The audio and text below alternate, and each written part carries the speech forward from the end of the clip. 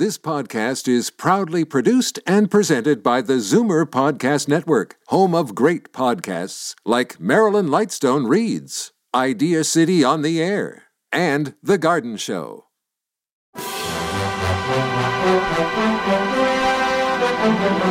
It's Zoomer Radio's Theater of the Mind with Frank Proctor. Open your mind as we fill your head with amazing thrills, chills, and laughs. Theater of the Mind. The best love programs from radio's golden age. Only on Zoomer Radio. Now, here is your master storyteller, Frank Proctor. Well, thank you, and welcome to the show. We'll be checking in with the great Gildersleeve at the half hour to see what trouble he finds himself embroiled in. I always enjoy Harold Perry and his infectious laugh. Meanwhile, we begin tonight's entertainment with one of the most popular shows we air here on Theater of the Mind, starring Edmund O'Brien, yours truly, Johnny Dollar. And this guy kept meticulous track of his expenses while working on behalf of clients of his insurance company. And tonight, Johnny Dollar goes undercover to work in a steel mill where several longtime workers have died in suspicious accidents. From Hollywood, it's time now for Edmund O'Brien as... Johnny Dollar. This is Bill Hudson, Johnny. Grand Industrial Assurance. Remember? How could I forget? Whose assembly line busted down this time? It's steel, Johnny. Cornell Steel, Pittsburgh. Lots of so-called accidental deaths from the open hearth furnaces. Frankly, it smacks of murder to me. Could be hot work. I'll bring my sweatshirt. When's the next plane for Smokeville?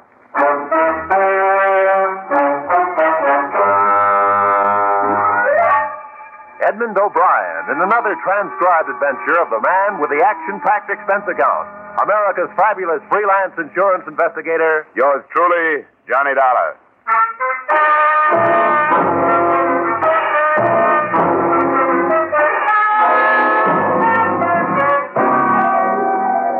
Expense account submitted by Special Investigator Johnny Dollar to Great Industrial Assurance Corporation of America, Hartford, Connecticut.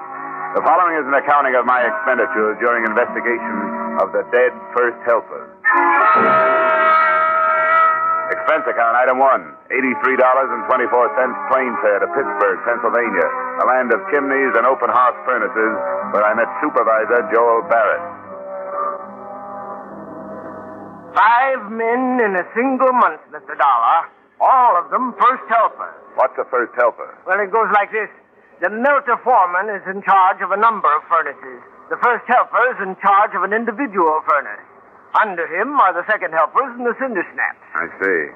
Well, how did the deaths occur? In a number of ways. One man tumbled down a flight of stairs. 2 were killed by a crane magnet. Another one fell from the pouring platform. And just last week, one of our best men was killed in an explosion of a hot-cap bowl. You better explain that one. Certain types of steel have to be capped after they've been poured from the ladle to the ingot, you see.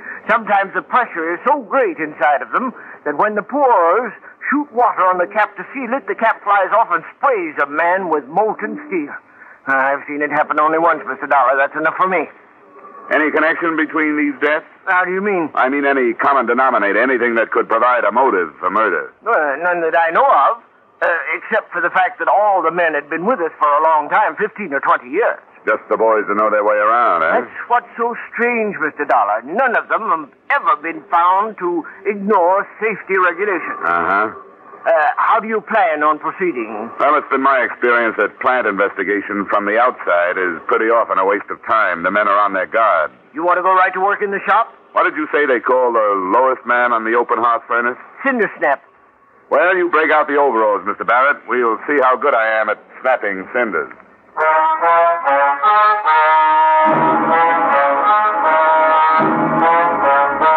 Expense account, item 2, 25 cents for work cap. Every other item of equipment provided by the company. Expense account item 3, $1 for blister salve and adhesive tape for hands after first 8 hours of work. Expense account item 4, 75 cents for liniment for back after second 8 hours of work. Expense account item 5, $10 first union fees, United Steelworkers CIO. Footnote, the fourth day on the job is the hardest. Dollar! Yeah!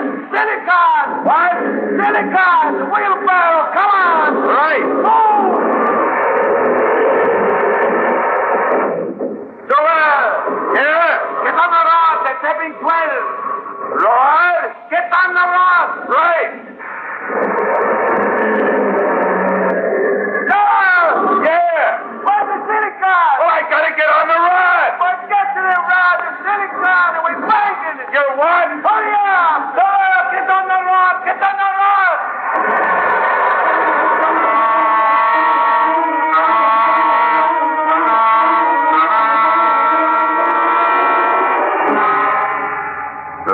Crane was a killer, but more and more I felt myself becoming a part of the making of steel.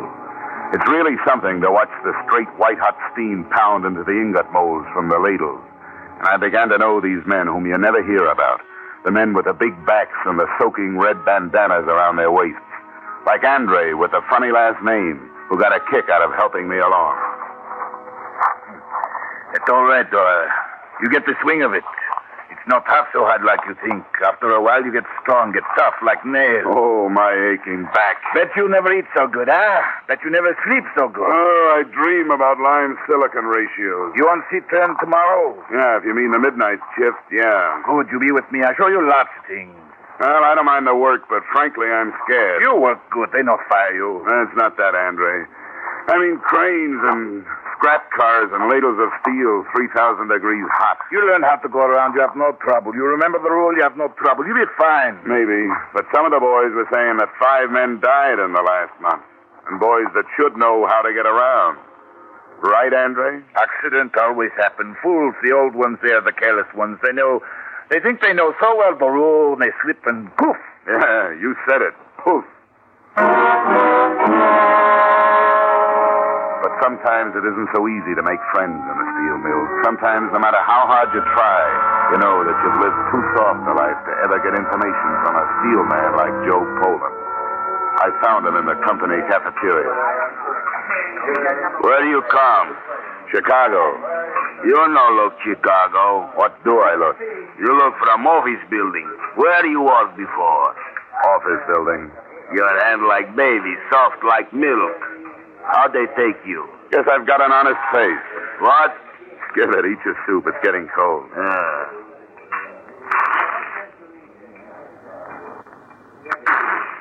Kirk Brody. What you say? Nothing. Just Kirk Brody. Kirk Brody. How you know Kirk Brody? He dead when you come. I know. Killed by a hot cap mold. Kirk Brody friend. I like him. Work good. Who was working with him, Joe? Masaloni. Glad it wasn't me. I'd hate to have that on my conscience. You nosy.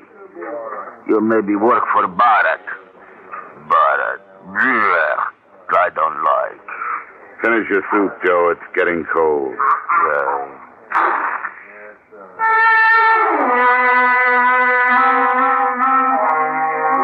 Then there was Fred, another first helper, who helped me understand the general feeling about Mr. Barrett. You'll learn what it's like, Dollar. You married? Not yet. Well, if you were married and maybe had a couple of kids, you'd find out. You'd lie awake at night and you'd wonder, will it be me? Will I get that blue slip tomorrow? What if something happened to me? Would she get anything from the insurance? Things like that. How long you been here? 5 years. And tomorrow they can say, that's all, friend. And where are you? You sound like you know your way around, Fred. What's your idea on these accidents? Accidents? No such thing as an accident, Dollar. People who want to live cross the street with the light. Same way in steel. Like Kirk Brody, killed last week. I decided to pay Kirk Brody's widow a call. But there was so little to go on, I had nothing to lose. She lived in a cold water flat. There was still a black wreath on the door.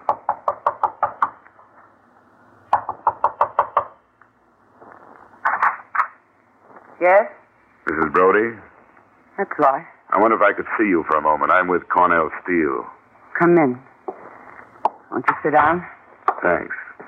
My name is Dollar. I'm investigating the accidents that occurred in the open hearths, Mrs. Brody. I'm sorry to trouble you about it, but there are some things I have to know. Kirk was the last one. It happened 3 weeks ago, is that right? Yeah. 3 weeks ago, Tuesday. On the accident report, it said he was killed when a hot cap blew off a mold. I knew it would happen, Mr. Dollar. I knew it would happen. It was as if I could have stopped it. Oh, Kirk was always careful, always. Only that day when he left the house, I had a feeling something was going to happen. I said, Kirk, please be careful. He smiled. It was the last I saw. I won't trouble you any further, Mrs. Brody. Oh, Nora, I want to tell you what's happening, Mr. Dollar. I'll tell you what it is. It was this way with Kirk, it's this way with the others. It's their jobs.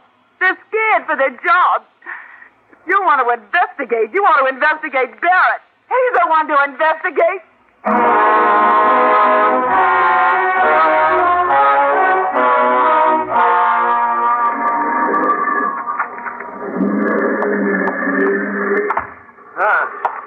hope nobody saw you come in here. Nobody did, Barrett. What'd you find out? Well, nothing you could call factual, but there's some kind of tension in the shop. Something's going on. Well, production is holding its own. No, they work all right. But it's like they're frightened of something. I want to look at your employment record. Why, sure thing. Right in that file drawer. Thanks. You know, it certainly is odd, Dollar.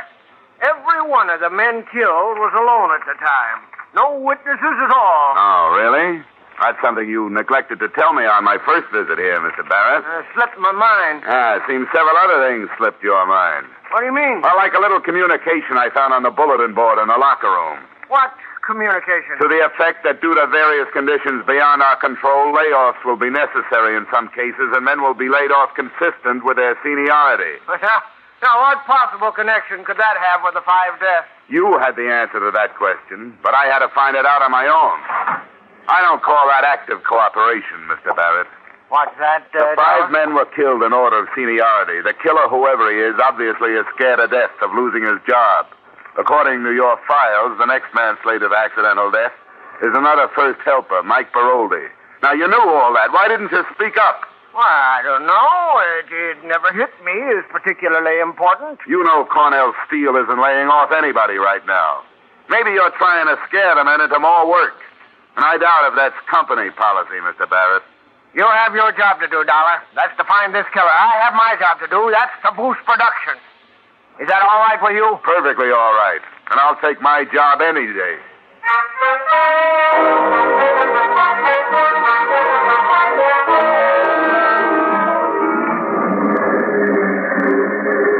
Mike! Yeah? Come here. What? The delay clerk shanty. Okay. I just block it with manganese for the tap, Dollar. I can't waste no time. Look, this won't take long. Mike, you're on somebody's death list. You know that? What are you talking about? I'm with the Plan Insurance Company investigating the 5 deaths that occurred here in the last month. According to my figures, you're next. Cut it out. It's not just a matter of accident, Mike. It's murder. You're the highest man in the shop in seniority outside of the Meltzer foreman. Somebody is knocking off the top of the list one by one. So just watch your step. I believe it when I see it. When you see it, Mike, it's going to be too late.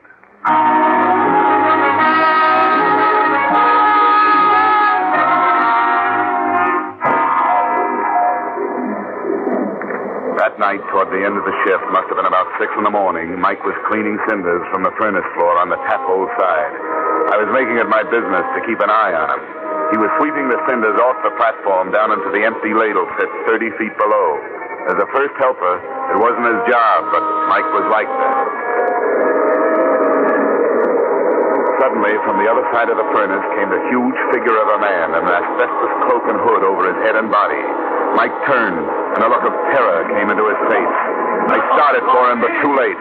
Whoever it was picked Mike up, held him aloft for a split second, and hurled him to his death.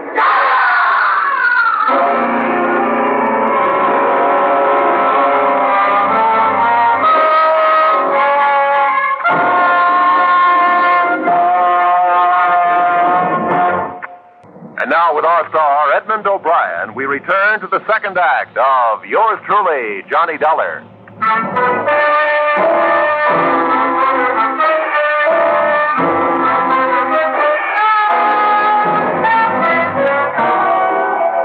They gathered around the body of Mike Baroldi, and I gave chase to the killer. It was like running after a brown ghost. He ducked up the aisle between furnaces and hopped gingerly over the coupling of a train of coal scrap. I wasn't so lucky. I climbed up, but my foot got caught in the coupling guide, and I fell on my face. The next thing I remember, I was in the plant inspector's office. He was dismayed. He took one gander at my noggin and launched into Lecture 1A of the Safety Inspector's Manual. And look at this one. Another example. Look at his head. You're lucky to be alive. What rule did you break? Section 3, Code 2. Don't you be funny with me. You know, I could have you fired, you know. I'll bet you could. What have you found out about Mike Baroldi? I filled in a full report. Poor man fell over the railing while cleaning the platform. Not quite. What? He was pushed. Pushed? Who pushed him? I don't know. The killer had an asbestos cloak and hood over him. A killer? This is worse than I thought. You got a skeleton key to the lockers? I want to see Mike's belongings. Look, just who do you think you are? I'm with the Grand Insurance Company, mister. You give me the key, and I think we can have this thing straightened out in no time. He was so stunned, he sent me to the Open Heart production office where I got a key. The locker room was empty. I went to Mike Baroldi's locker first. I found his wallet with a pass to the plant in it and $3 in cash. There was a picture of a woman holding a baby. I put the wallet back, looked through the inside pocket of his coat. Empty. I closed the locker and started a methodical search of each locker in the place. About 2/3 down the first row, I came to a locker labeled Andre Lemaire. I opened it and found what I was looking for. An asbestos cloak and hood. There had been a tear on the sleeve of the cloak worn by the man who had killed Mike Baroldi. I took the cloak with me, locked up, and walked down the aisle to the door. Somebody was coming in just as I was coming out. It was Joe, Big Joe Poland. What you do here, Nosy? Aren't you supposed to be at work? I feel sick. Where's Andre? Andre work. Number 10? Like always, number 10. You nosy fella. I get nosier. Did you ever see this asbestos cloak before? Sure. It used to blow out topple when they put out new heat. You seen it lately? Like on somebody? Sure. Andre, he have on coat. When? Before. Before what? I don't know. Before. All right, thanks, Joe. See you later. Yeah. You tell Andre Joe's sick. Joe go home. I'll tell him, Joe. Hey, wait. Inspector say Mike Baroldi pushed from rail. That's right. How he know? I told him. How you know? I saw it. You see Andre push Mike, huh? What makes you think it was Andre? Andre bad fella. He don't like this Mike. Always make trouble for this Mike. And you don't like Andre? Sure I don't like Andre. Why you think I tell you? Did you see Andre? I see him go to furnace where Mike is. Stomach too big. You go on home, Joe. You don't look so good. As far as I was concerned, there were two main possibilities, two big boys. One was Joe Poland. The other was Andre Lemaire. I stuck the asbestos cloak that I found in Andre's locker in the production office where I could get to it later. The sun had come up, and Andre was standing there, enjoying the fresh air before going down to the locker room. Hello, Dollar. It's a beautiful day. Yeah, it is. It's a beautiful day. That man should have to bury himself in this dirt and filth when all the world is so beautiful. That is the shame, no? Yeah, that's right, Andre. You going home now? Yeah, I go home now, yes. Oh, I have wonderful suggestion. Wonderful suggestion. You come home with me, huh? We have good French meal. You like good French food? Yeah, sounds great. Your wife won't mind? Sure she mind, but who cares for the wife? Come.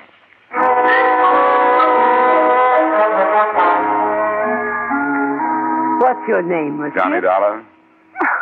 Funny name. You have no sense. Woman, you do not tell a man he has funny name. I'm sorry, monsieur. No, think nothing of it. You work at mill? That's right. He will make a wonderful worker. A very good man because he think, he use his head. Oh, I forget, Marie. The most terrible thing has happened. What? You know Mac Baroldi. Mac, tall, long, thin, little hair. Well, Mike is pushed from rail and killed. Oh, no. Killed. Oh, terrible, terrible. You see it, no, Dollar? Yeah, I saw it. Somebody do it. Somebody. They catch him, boy. Andre, I think it's about time I let you in on a little secret. I'm with an insurance company. I'm investigating these murders. Huh? I found an asbestos cloak in your locker today. I have no asbestos cloak. I saw him. I killed Andre. The killer wore this cloak. The cloak was in your locker. Maybe you'd better take it from there. You say I killed Mike? You tell me this? I take you to my house. You say terrible things to me like this. You lie to me. You say you're a friend of mine. You leave. You leave. Leave. Well, there goes some nice French cooking.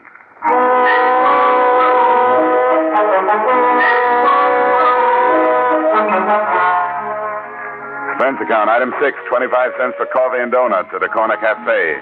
I kicked myself a couple of times for breaking out the evidence before I should have.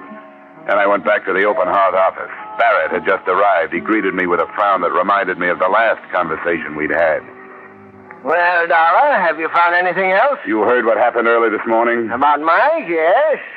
I thought you had it all figured out. Well, I still haven't. I chased the killer across the shop, but he got away. I see. No, you don't see. He had an asbestos cloak and hood over him. Pretty clever fella. Yeah, and pretty big. I've got it narrowed down, but that doesn't help much. I suppose you've come to look through the files again, just so you can tell who's going to be killed next? Maybe it'll be different this time, Mr. Barrett. I think I'll just take that seniority list with me, if I may. I'm going to go home and get some sleep. How do you like the night shift? It's anything but dull, Mr. Barrett. I'll see you later.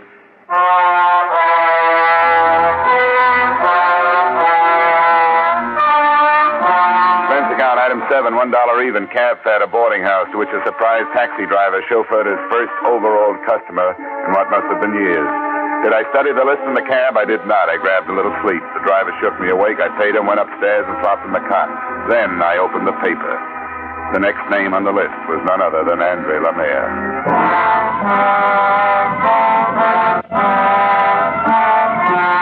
Expense account, item 8, 75 cents taxi fare. I got to Andre's in 10 minutes. I was 20 minutes too late. The police were out front.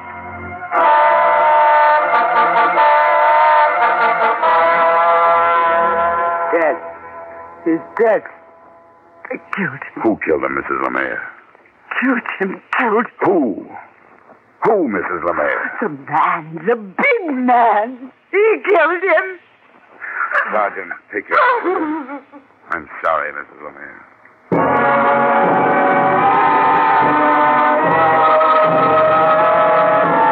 Expense account item 8, cab fare to plant. I tried to tell myself that there was nothing I could have done, that everything had pointed to Andre.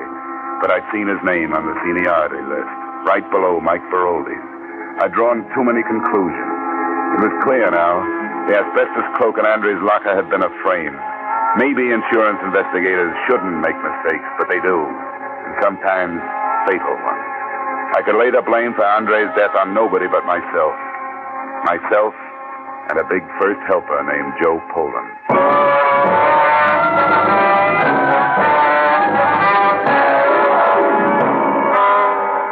Where's Poland, Barrett? Why, I don't know. He got sick. We sent him home. What's his address? I have it right here in my book. Well, bring it with you. You and I are paying a visit to Joe Poland.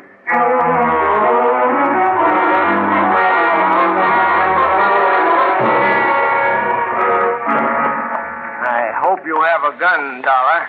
Just in case. Knock. You better stand back.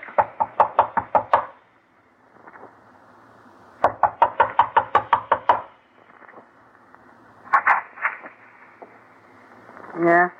Mrs. Poland? Yeah? Your husband home? No. We're from the mills. This is Mr. Barrett. Oh?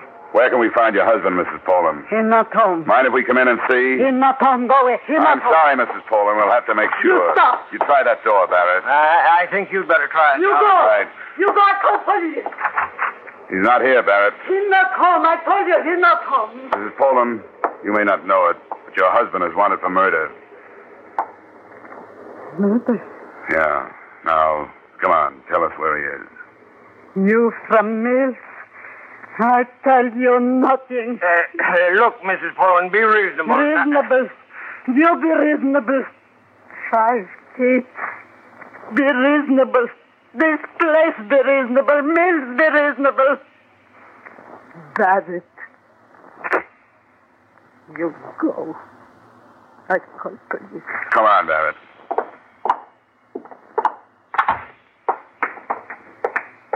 You must have a peculiar theory of management, Barrett. I've been in dozens of plants, and I've never seen anybody loved like you are. What do you do to them? My theory of management is very simple.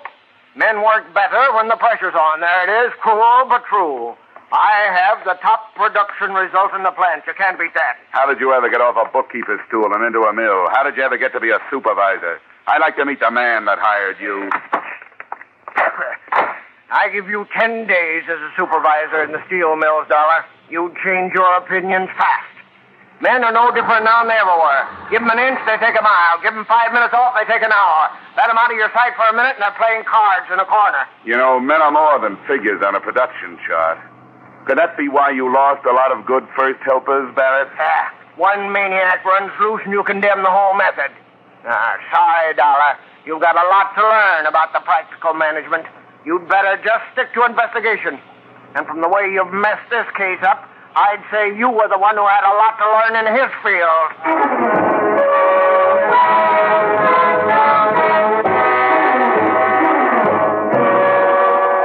We rode back to the plant without a word. It wasn't just anger. There was so much difference between us, there was just nothing to say. Barrett got off and said he'd call the police if I had proof that Joe Poland was the killer. I said I didn't have any proof and for him to call the police anyhow. I took the stairs to the furnace floor. I knew Poland would be there. I don't know how I knew, I just knew. I wandered from furnace shanty to furnace shanty. I found him at number 12. He was cleaning out the clay of the tap hole before the pour. Joe? Yeah? Take off the hood. What? Come on, Joe. It's all over. Dollar. No good, Dollar. Nobody takes job away from Joe. You see the list? I on top of list now, Dollar. I top of list. Now nobody takes job away. My kids, my wife, they be good now. No live bad. I get big raise now. I top of list. But if no fire me, huh? Stay away, Joe. Joe, I'll shoot. He stopped, and then he came at me again, as steady as before. The small trickles of blood started down his chest. Stop, Joe. His leg this time. He gripped it once, then let go. There was no expression of pain on his face, just determination. I was the last man in his way. After I was gone, he had a clear road. You don't stop Then he me, was Dollar. on, his huge hands gripping my throat. Below me, I could feel Stop a now. of freshly poured steel bubbling in his You face. don't stop Then I me, shot again. Dollar. Close quarters this time, and right for the heart. Slowly, the hands relaxed. The huge body slumped over the railing and fell. There was a hiss and puff of steam. I stood up. My legs were trembling under me. I looked down, shielding my face. There was nothing to see. The slag had covered over.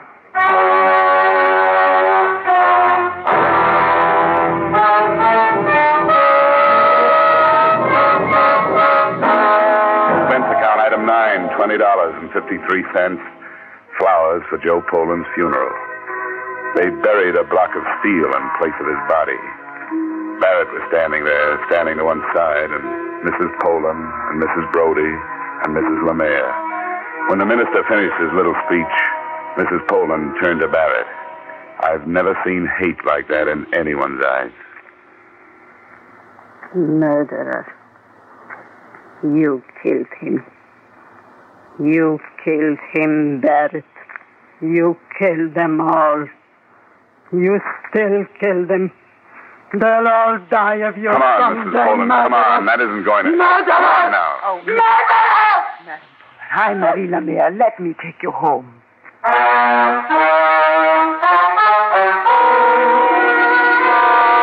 So Mrs. Poland went home with the woman whose husband Joe had killed. And I wondered, who are the murderers, and where does murder start? Though I don't like to see anyone lose his job, I like petty Simon Legree's even less. So I'm pleased to report that Joel Barrett has been replaced as supervisor.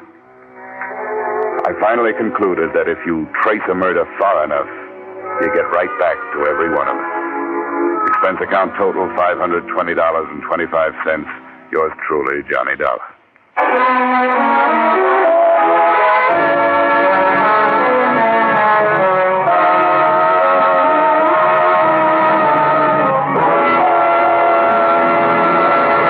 Yours truly, Johnny Dollar, stars Edmund O'Brien and was written by Gil Dowd and David Ellis, with music composed and conducted by Leith Stevens.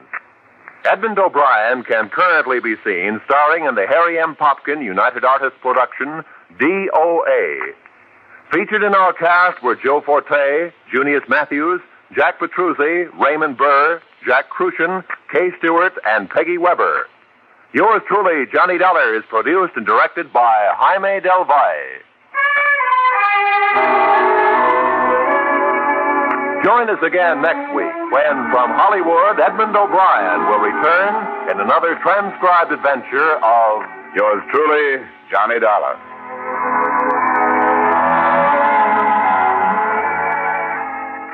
Stay tuned for The Great Gildersleeve next on Theater of the Mind. You're listening to Theater of the Mind on Zoomer Radio, AM 740 and 96.7 FM in downtown Toronto. Time now for the Great Gildersleeve, who wants to hire a new secretary but has trouble finding any applicants. Kraft presents The Great Gildersleeve.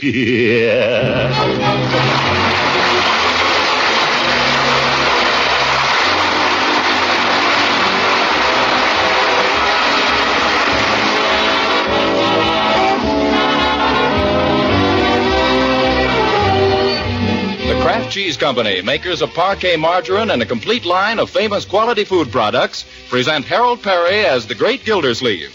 Kraft brings you the Great Gildersleeve every week at this time, written by John Wheaton and Sam Moore, with music by Claude Sweeten.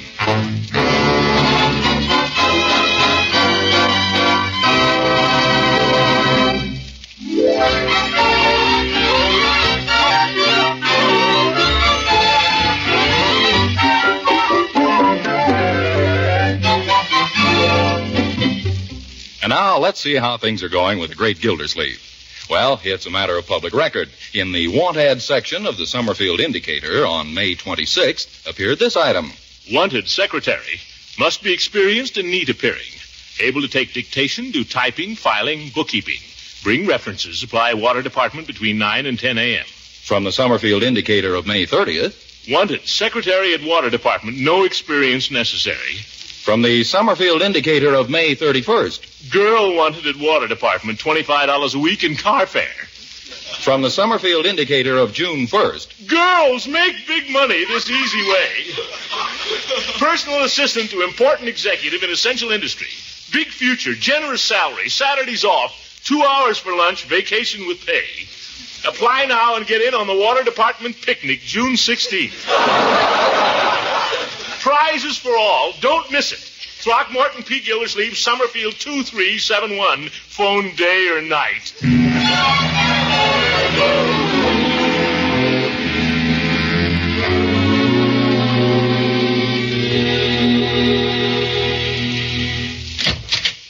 Miss Gildersleeve. Oh, anybody phone, Bertie? No, sir. Phone didn't ring all day. Nuts. Good evening, Bertie. Yes, sir. Good evening, sir. How long before dinner? I'm going to have to go back to the office and work tonight.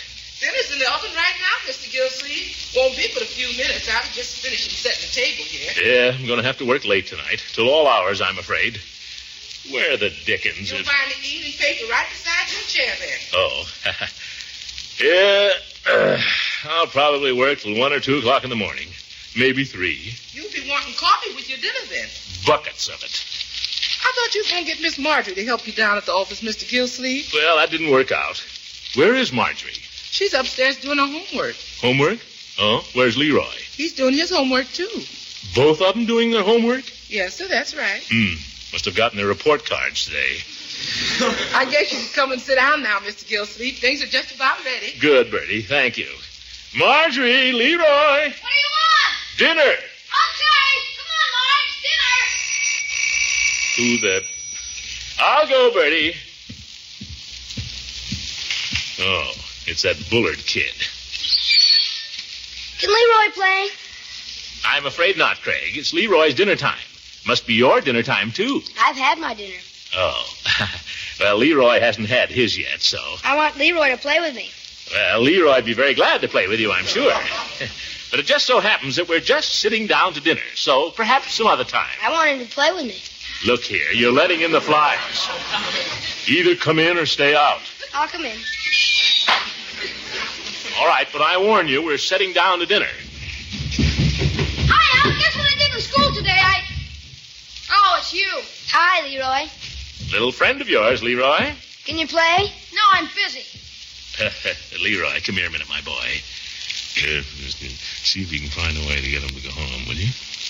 Go home.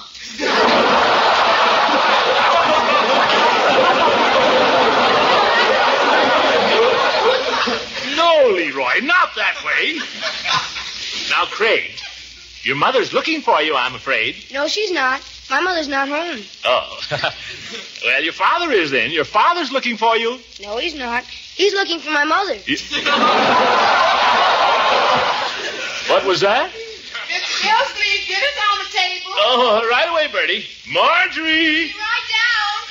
Now, Craig, I don't know what you're going to do, but we're going to eat. Well, my dear. Hello, Unky. Have a good day? Horrible. Have to go back tonight. Oh, hello, Craigie. Hi.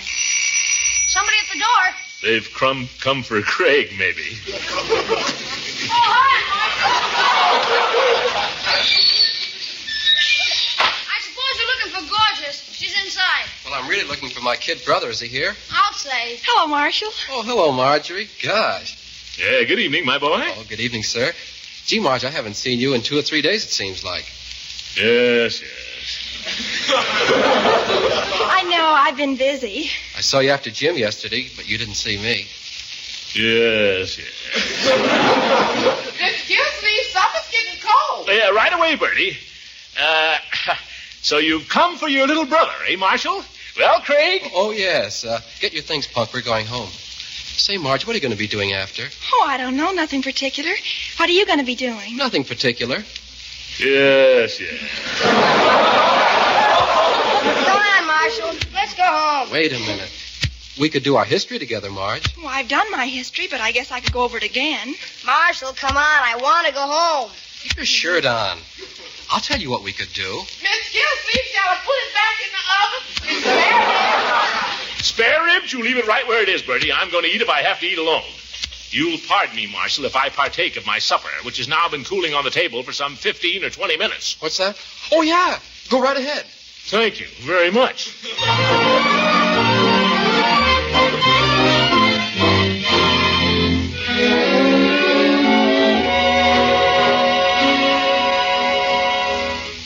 Bertie, so help me. Those are the finest spare ribs I ever set tooth to. Well, I'm glad you enjoyed them. They're kind of hard to get these days. You know, Bertie, what you ought to do? You ought to open up a little place, a little restaurant, where you could serve nothing but spare ribs. Spare ribs and coffee. You'd make a fortune. Oh, go on. I mean it. Wouldn't she, Leroy? Uh-huh. Here, you better let me bring you a finger bowl, Mr. Gildersleeve. You better bring Leroy a tub. I hate spare ribs. It's so hard to get any meat. Well, if you weren't afraid to pick them up in your fingers. But they're so greasy. It's the only way to eat them, my dear. Miss Priss, look at me. I'm not afraid. You don't have to rub it in your hair. Now, children, there's something I want to speak to you about, both of you. Doorbell. And that's it. No more of your friends calling at mealtime. Do you understand? No more. Leroy, sit still. There's somebody at the door. Bertie is quite capable of answering it. Bertie? I'm coming. If that's a friend of Leroy's, Bertie, just tell him to go away. Yes, sir? I'll not have our meals made as shambles by these constant interruptions. Your friends haven't manners enough not to call at dinner time, yes, Bertie? It's for you, Mr. Gildersleeve, Miss Ransom.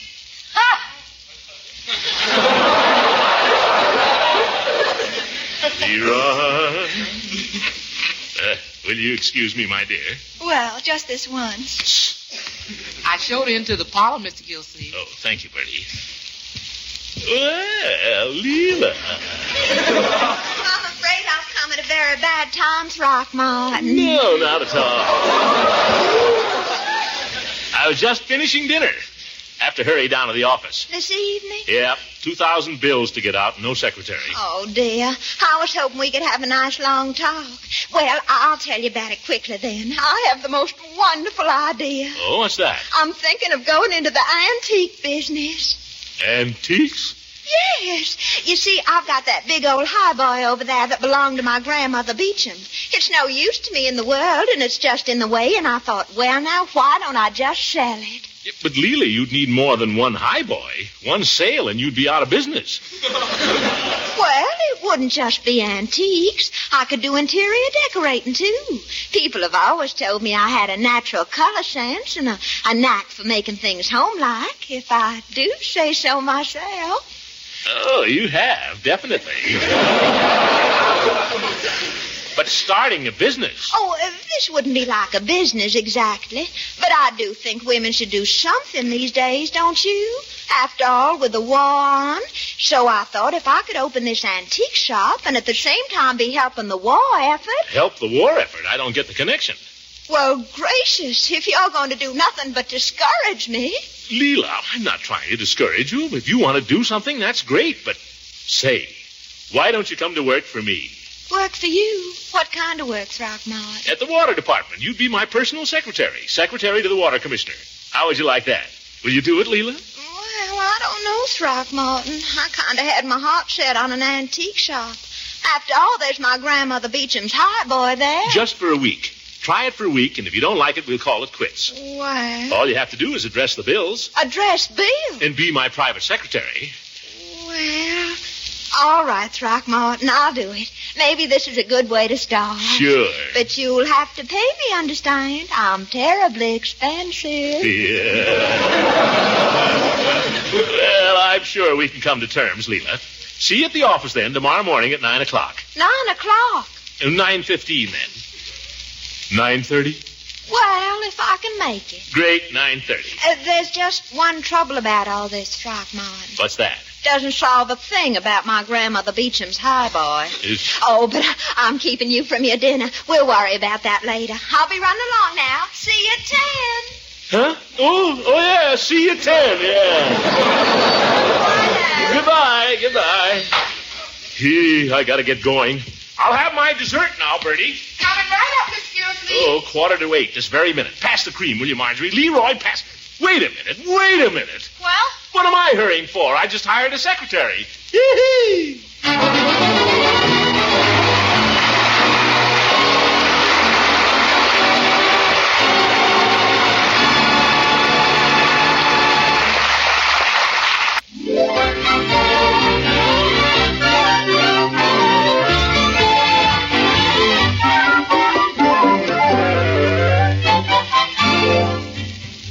Now, let's get back to the great Gildersleeve, who, having engaged a secretary, feels like a real executive for the first time in a week.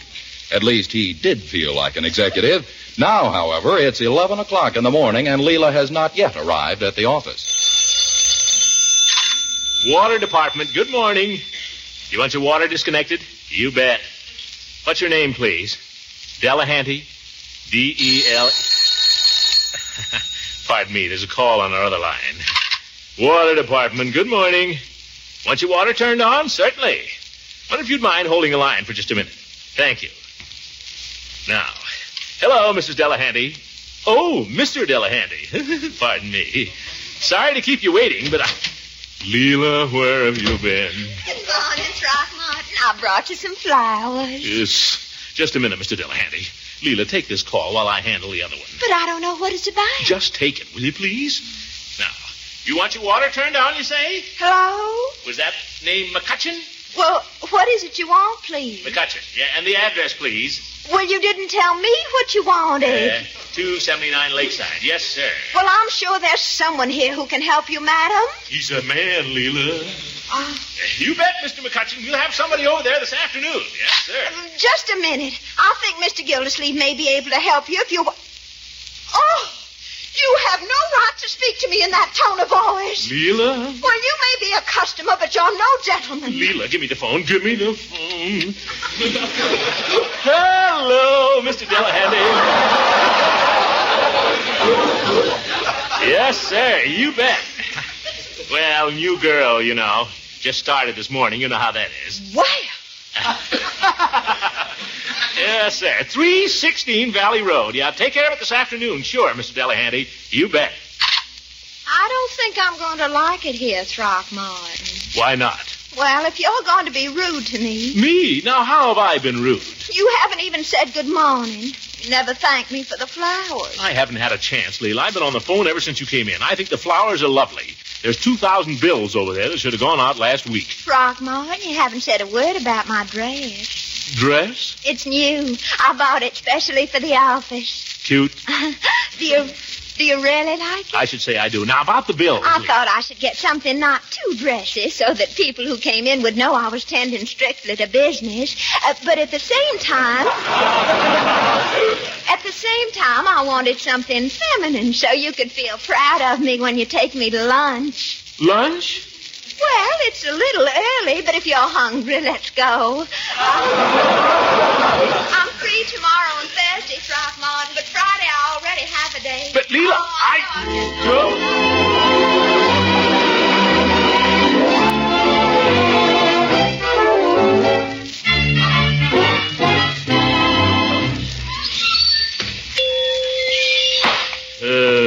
Hello, Peavy. Well, Mr. Gildersleeve. Quite a stranger. What can I do for you this fine day? Just a sandwich and a glass of milk, please. Yes, sir. Seeing it's Friday, how about a nice tuna sandwich? What else have you got? That's all. All right, tuna. And a glass of milk. You haven't been ill, have you, Mr. Gildersleeve? Ill? No. Here's your sandwich. And your milk. I guess it's just that you haven't been in for several days. Well, I've been lunching at the Summerfield Grill. Noisy place. Yes, it is a little noisy. That businessman's blue plate they put up is a fairly nutritious meal. Runs into money, though, at 40 cents a day. Well, I've been going a la carte, Peavy. You don't say. Yeah, a la carte for two.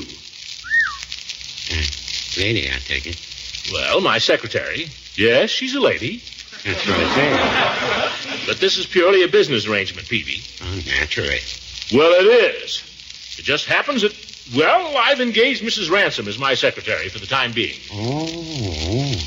I didn't realize Mrs. Ransom had secretarial training. She hasn't. No shorthand? No. Probably operates a typewriter, though. No, she doesn't operate a typewriter. Understand bookkeeping? No! But nevertheless, and notwithstanding, it's purely a business arrangement. That's what I say. Aren't you going to finish your sandwich, Mr. Gildersleeve? No, I'm going to the Summerfield Grill for the businessman's blue plate. It's the only place in town where a man can eat in peace and quiet. Well, now, Don't say it! Ye gods, Peavy! Fat man shouldn't get excited like that. Oh, well, it's his blood pressure.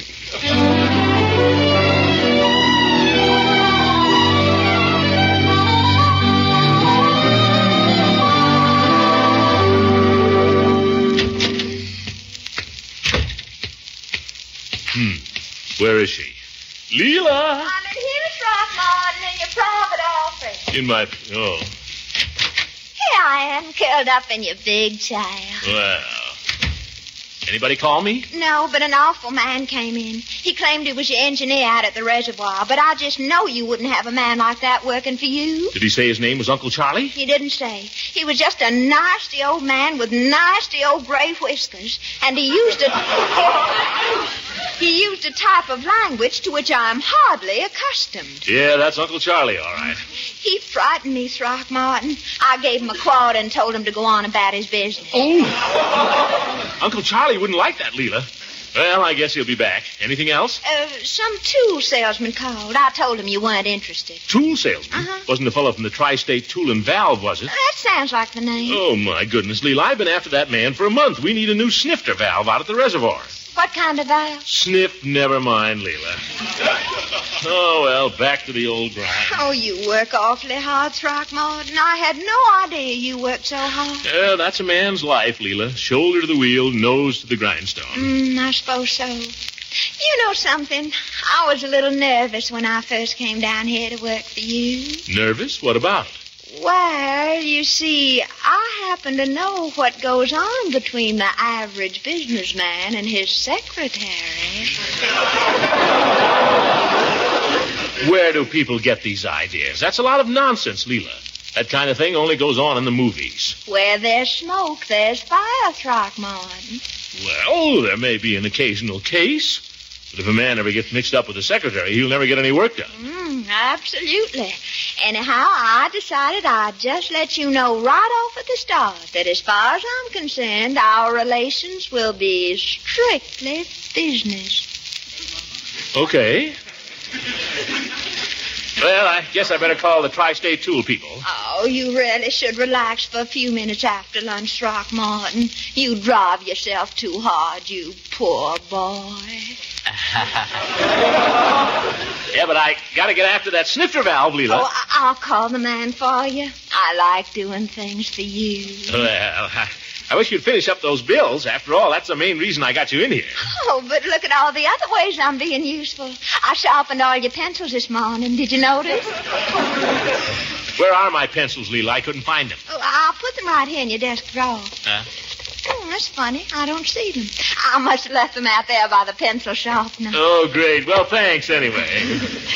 I think I'm going to like being your secretary, Throckmorton. Well, that's good. I've always been afraid to work before because I was just sure some man would try to take advantage of a business relationship. Well, nothing to be afraid of.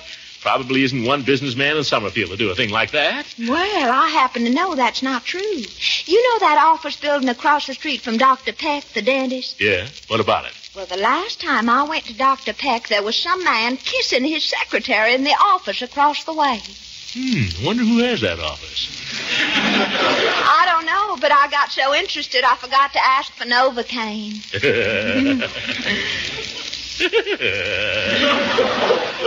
You know, you've given me an idea, Layla. Really? What? I think I'll take advantage of our business relationship. Throckmorton, don't you dare. Oh, just one little kiss. What harm can be done? Now, don't you come near me, you hear? Come on now, Leela. Oh, come here, you little bitch. Now I've got you.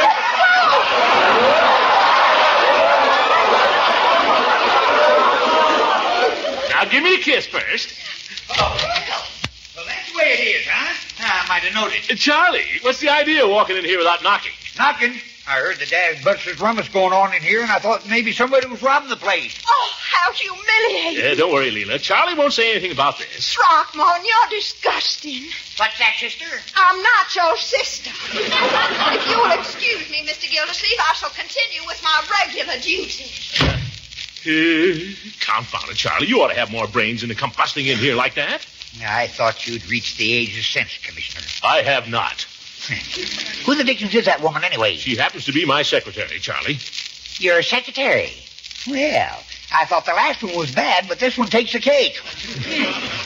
Did she tell you that I was in to see you a while ago? She said something about it, yes. She treated me as if I was some kind of a dad-busted bum. And that ain't all. Al Kingman just called me from the Tri-State Touring Valve. Said she threw him out on his piazza, too. Well, that's not true. She just kind of postponed Al. Postponed him? Commissioner, you can call her whatever your dad brain please. But a woman like that's got no place in the water department. Now, Charlie, it's very hard to get help these days. You're not fooling me a bit, Mr. Gildersleeve. If I hadn't happened to walk in, catch her red-handed, that'd be different. But, Charlie... You just get rid of this overaged blonde and hire a woman that can tend to business.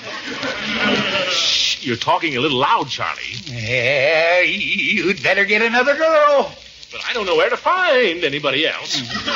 Then I'll ask you one more question. Do you know where to find another engineer? Well, I could probably... Charlie, you wouldn't be... The heck I wouldn't. You think it over, Commissioner. It's either me or... It's her.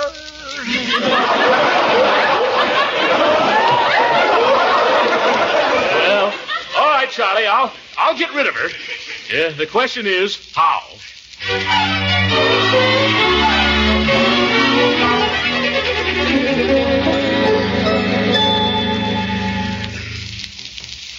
How to do it.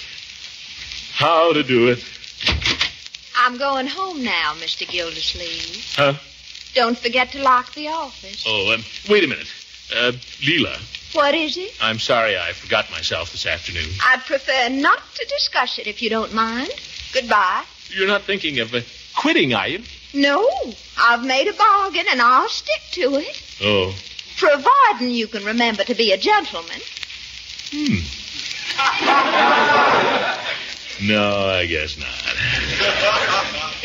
You're developing into a darn good businesswoman, Leela. You think so? Oh, one of the best. I never would have thought that. Well, you know.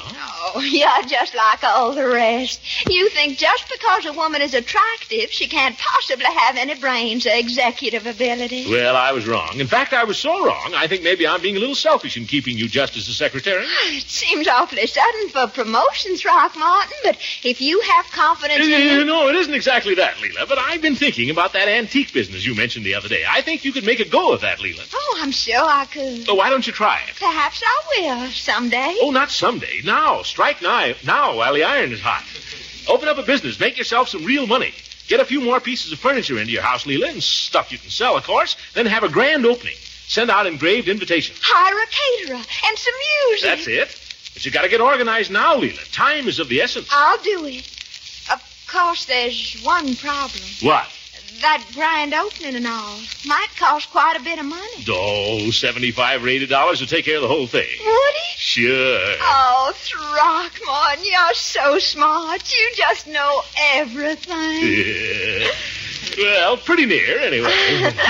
I'll bet you can even think of a way for me to raise that $75, can't you? Yeah, I'll bet I can, Leela. Oh, how do I get into these things?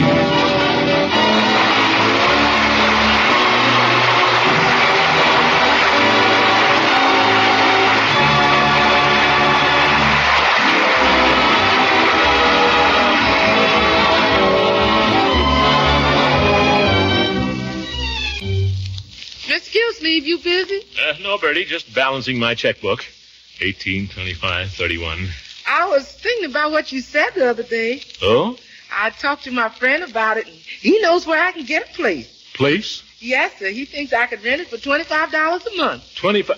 What are you talking about, Bertie? About what you said the other day. Don't you remember? You said I should open up a place and sell spare ribs. Bertie, you want to keep working here, don't you? Oh, yes, sir. Then don't ever pay any attention to anything I say.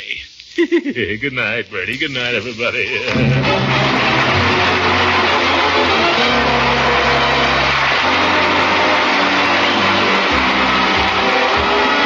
Music on this program was directed by Claude Sweet. This is Vern Smith speaking for the Kraft Cheese Company, makers of parquet margarine and a complete line of famous quality food products.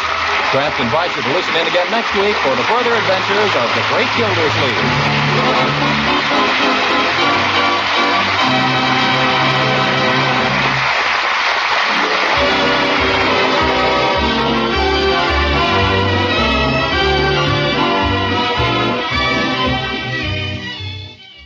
Thank you for listening. Tomorrow night, it's The Bob Hope Show, followed by Gunsmoke. Thanks to Joel Schoenwell and Paul Stringer for technical support. The executive producer for Theater of the Mind is Moses Neimer. I'm Frank Proctor. Have a great night. This podcast is proudly produced and presented by the Zoomer Podcast Network, home of great podcasts like Marilyn Lightstone Reads, Idea City on the Air, and The Garden Show.